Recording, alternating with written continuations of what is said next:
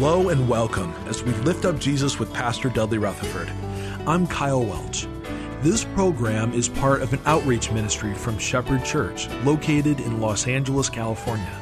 Everything we do at Shepherd is based around John 3:14 that teaches us to lift up the name of Jesus that the world might believe. We want to come alongside you in your journey with God and help you become stronger in your faith so you can better serve Jesus and share him with others. Our pastor is Dudley Rutherford, and we join him right now with his message for us today. Throughout the New Testament, Jesus is careful to define his own identity. For most of his adult life, he avoided conversations that would reveal his identity as the Son of God, because his time had not yet arrived. And so John's gospel, as most of the gospels do, highlight a brief 3-year window. The gospels don't tell us, we don't know a whole lot about Jesus except when he was born. We have one story when he was 12, and we don't know a thing until he gets to be about age 30. And the gospels, John, who writes this, again, it's a 3-year window of Jesus' life where Jesus finally became vocal about his identity, about his eternal kingdom. He claims to be 7 different things. Today, the light of the world. What does that mean?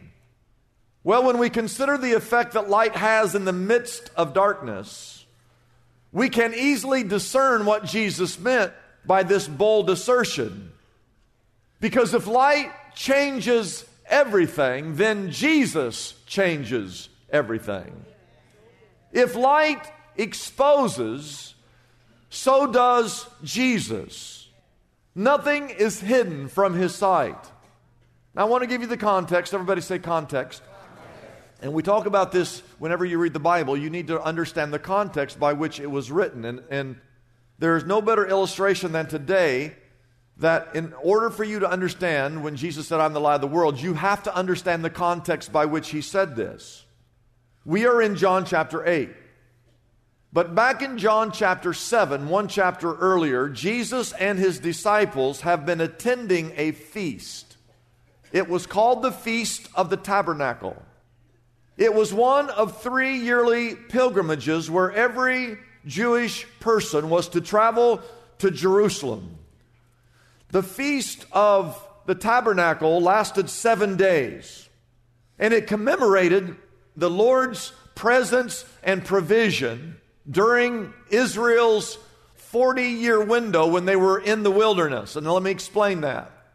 Israel had been in bondage to Pharaoh in Egypt for 430 years. They were slaves. God raised up a man by the name of Moses. And Moses was used by God to deliver 1.5 million Hebrew people out of slavery. When they left Egypt, they sinned.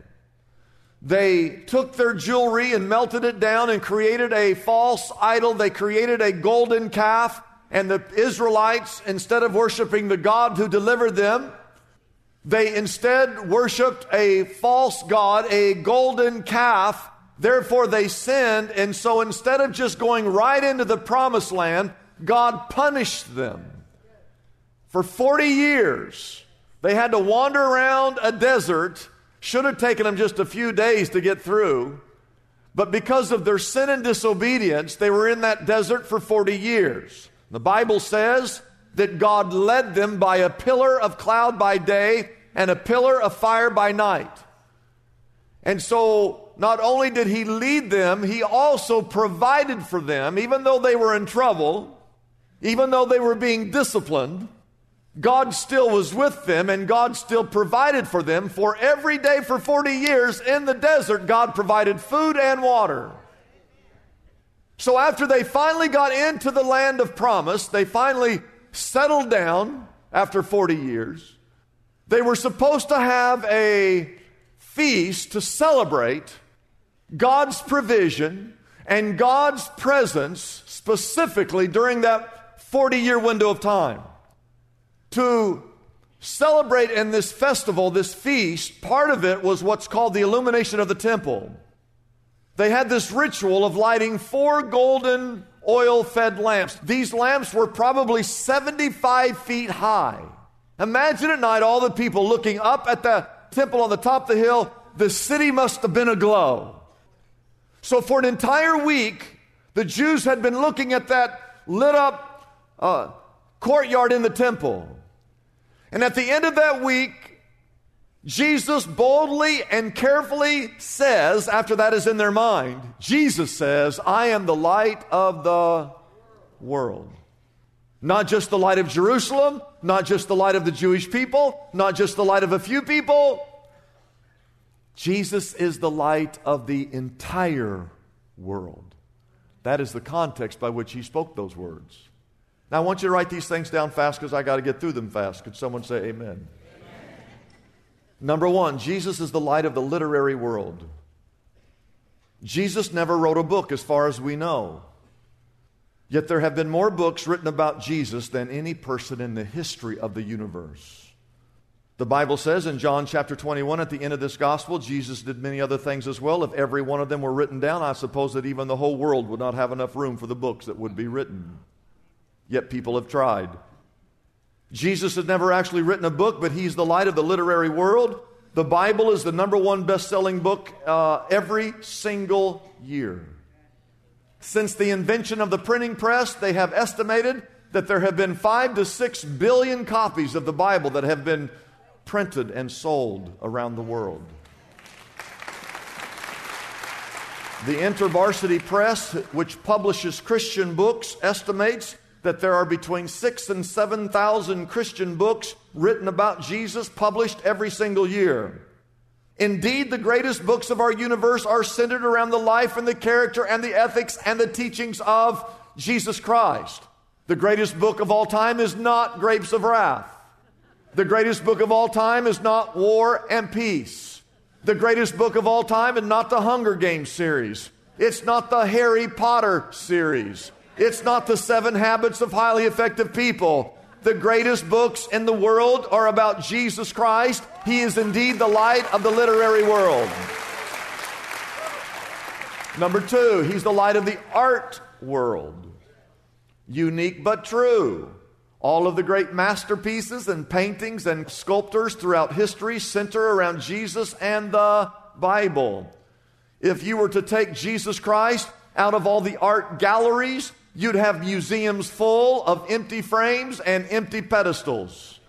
If you go to the Vatican, you will walk down endless hallways as long as you can see. And as far as the eye can see in these hallways, on the walls and on the ceilings, every square inch, are paintings and sculptures and artwork and images and quilts and rugs, all centered around the work of Jesus Christ. You will see Raphael's Transfiguration. You will see Michelangelo's The Final Judgment. You will see Caravaggio's The Entombment of Christ. If you enter into what's called the Sistine Chapel, a chapel that the ceiling was painted by Michelangelo in the early 1500s. It took him 4 years to paint. It is 5,000 square foot of space. He painted more than 300 scenes, and every scene of the 300, they're all Bible scenes painted on that ceiling of the Sistine Chapel.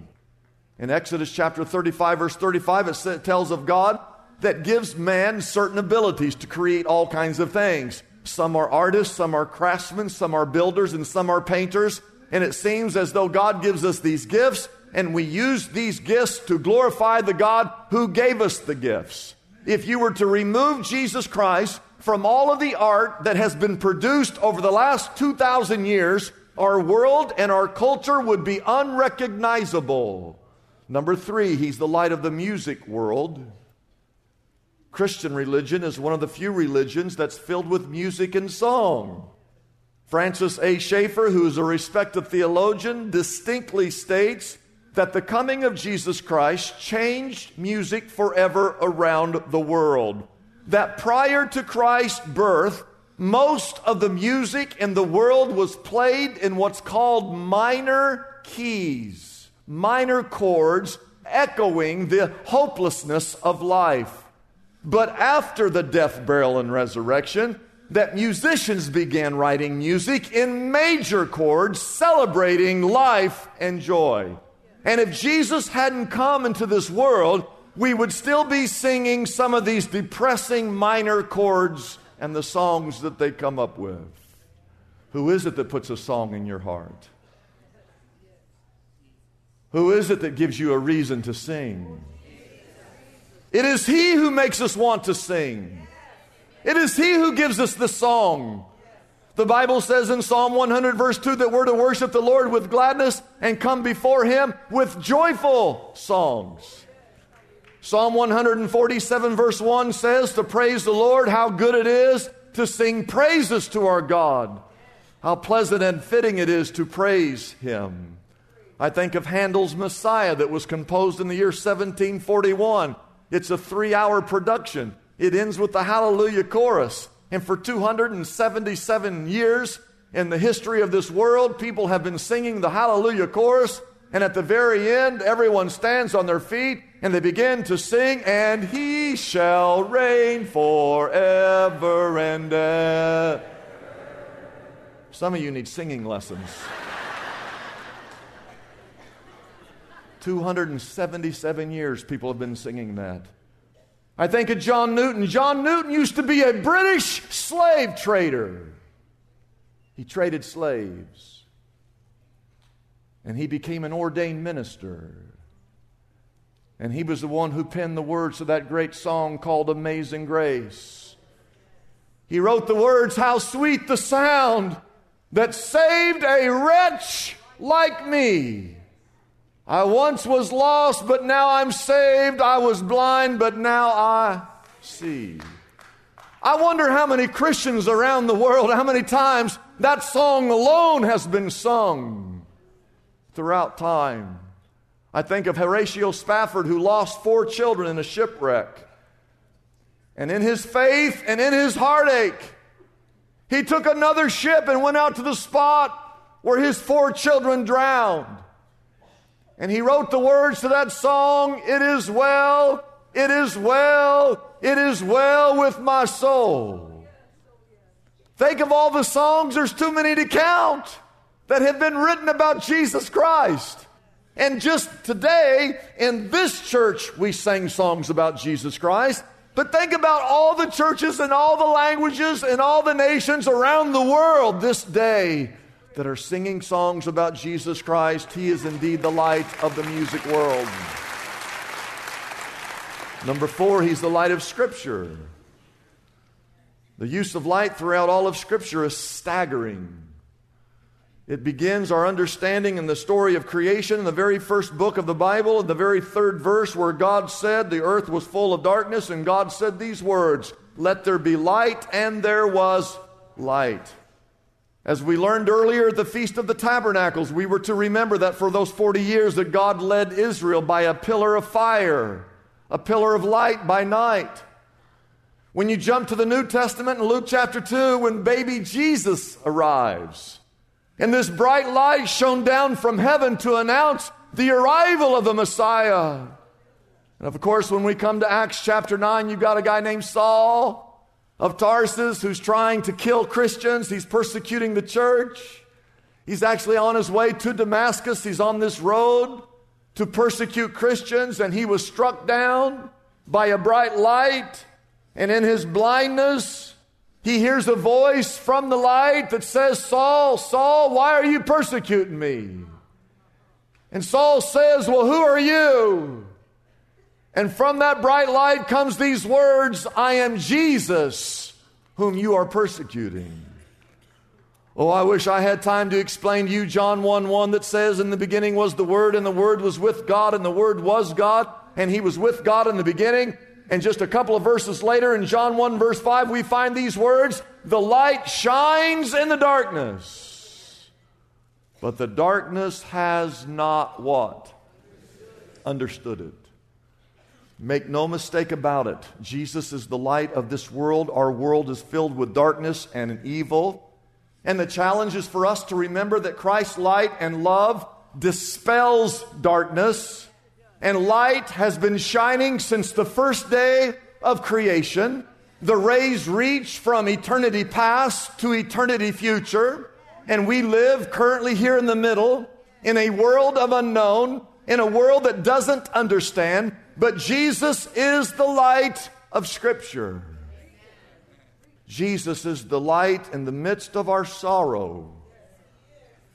Every day, not someday, but every day, people are hurting. You do not know the sorrow that's in the heart of the person that is sitting right next to you, and they do not understand the sorrow that is in your heart. All over this room are spouses who've lost their beloved soulmate. There are parents here today whose sons and daughters have gone astray. There are wives here today. They're sitting here right now. There are wives here whose husbands have been unfaithful. And the wife is here, and although you cannot hear her, she is literally screaming inside with pain and heartache because of her situation.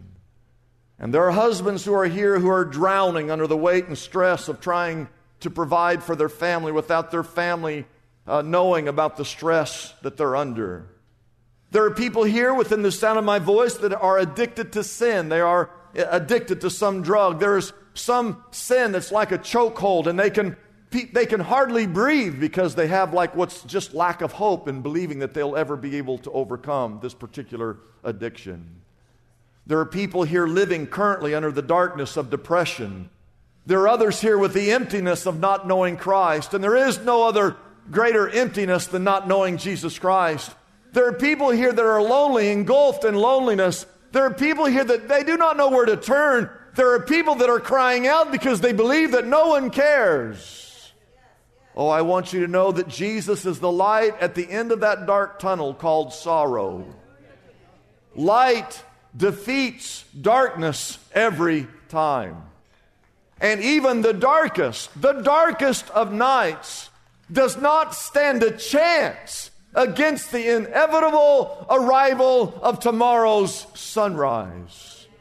The night may be filled with unknown fears. The night may be filled with bitterness and brokenness. The night may be filled with strife and grief and tears. But I want you to know, ladies and gentlemen, that joy comes in the morning.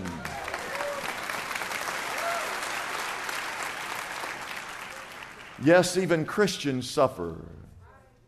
But I have good news for you, because the psalmist says in Psalm 23 that even though you walk through the valley of the shadow of death, you have absolutely nothing to fear because God is with you. How else do you explain, Paul and Silas, having been severely flogged and beaten, blood running down their backs, stripped of their clothes and stripped of their dignity, being fastened with chains in a dark, dirty, rat-infested jail cell? In the city of Philippi, the Bible says in Acts chapter 16, about midnight, Paul and Silas were praying and they were singing hymns to God. How is that possible? Well, there's only one answer. Jesus is the light in the midst of sorrow. Jesus is the light of sorrow. Number 6, write this down. Jesus is the light of heaven. John the Beloved, who actually wrote the book of John, he also wrote the book of Revelation. And John, in his later years, he was banished to an island called Patmos, where he was exiled because of Roman persecution. And imagine John, who wrote this gospel, and he's on this island, he's all alone, he's in exile because of persecution. God handed him a prophetic telescope in which he could focus and see heaven. And God told the old man to write everything down that you see. So John takes that prophetic telescope and he begins to focus and he sees heaven. And John could never quite describe the blessedness and the sacredness and the ecstasy of what he saw. But somehow the best that he could, he tried to write what he could see, and he wrote that the city of heaven was 4 square, whose builder and maker was God. And encompassing this great city was a wall made of jasper and rare stones. And as he looks and as he focuses on the city called heaven, he notices that the gates are made of gigantic pearls and that there are 12 gates around the city. And on each gate were the names of the 12 tribes of Israel. And he begins to focus and he sees something else. Why, there's gold, there's gold, there's gold everywhere. In fact, the streets are made of gold. And he writes that down in the scriptures. And then he says, I must hurry because I know that soon it will be getting dark. I want to see all that I can see while it is still day. And he writes, so beautiful of a city, there are no taverns, there's no jailhouses, there are no penitentiaries, there's no hospitals, there's no places of ill repute, there are no ambulances. There are no wrinkles, there are no bent backs. There's no one crying out in pain while there's no nursing homes, there's no hospices while there's no homelessness. But as he begins to focus, he notices there's something unusual about this city. Why, it's the cemetery. There are no cemeteries in this city. There's not a single grave. There's not a single tombstone. Why he writes, there's no death, there's no sorrow, there's no tears, there's no pain, there's no turmoil. But something's wrong, he says. I've been gazing much too long. It should be nighttime by now. I can't figure this out. And then he notices why there's no night here. The sun never sets. And he writes these words in Revelation chapter 22 in your scriptures. He writes, there will be no more night, there will be no more darkness, and they will not need the light of a lamp or the light of the sun, for the Lord God will give them light, for the Lord God will give them light, and they will reign forever and ever and ever.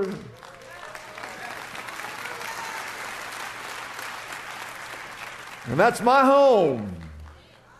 That's my city. That's my hometown. I'm just passing through this town. Jesus Christ is the light of heaven.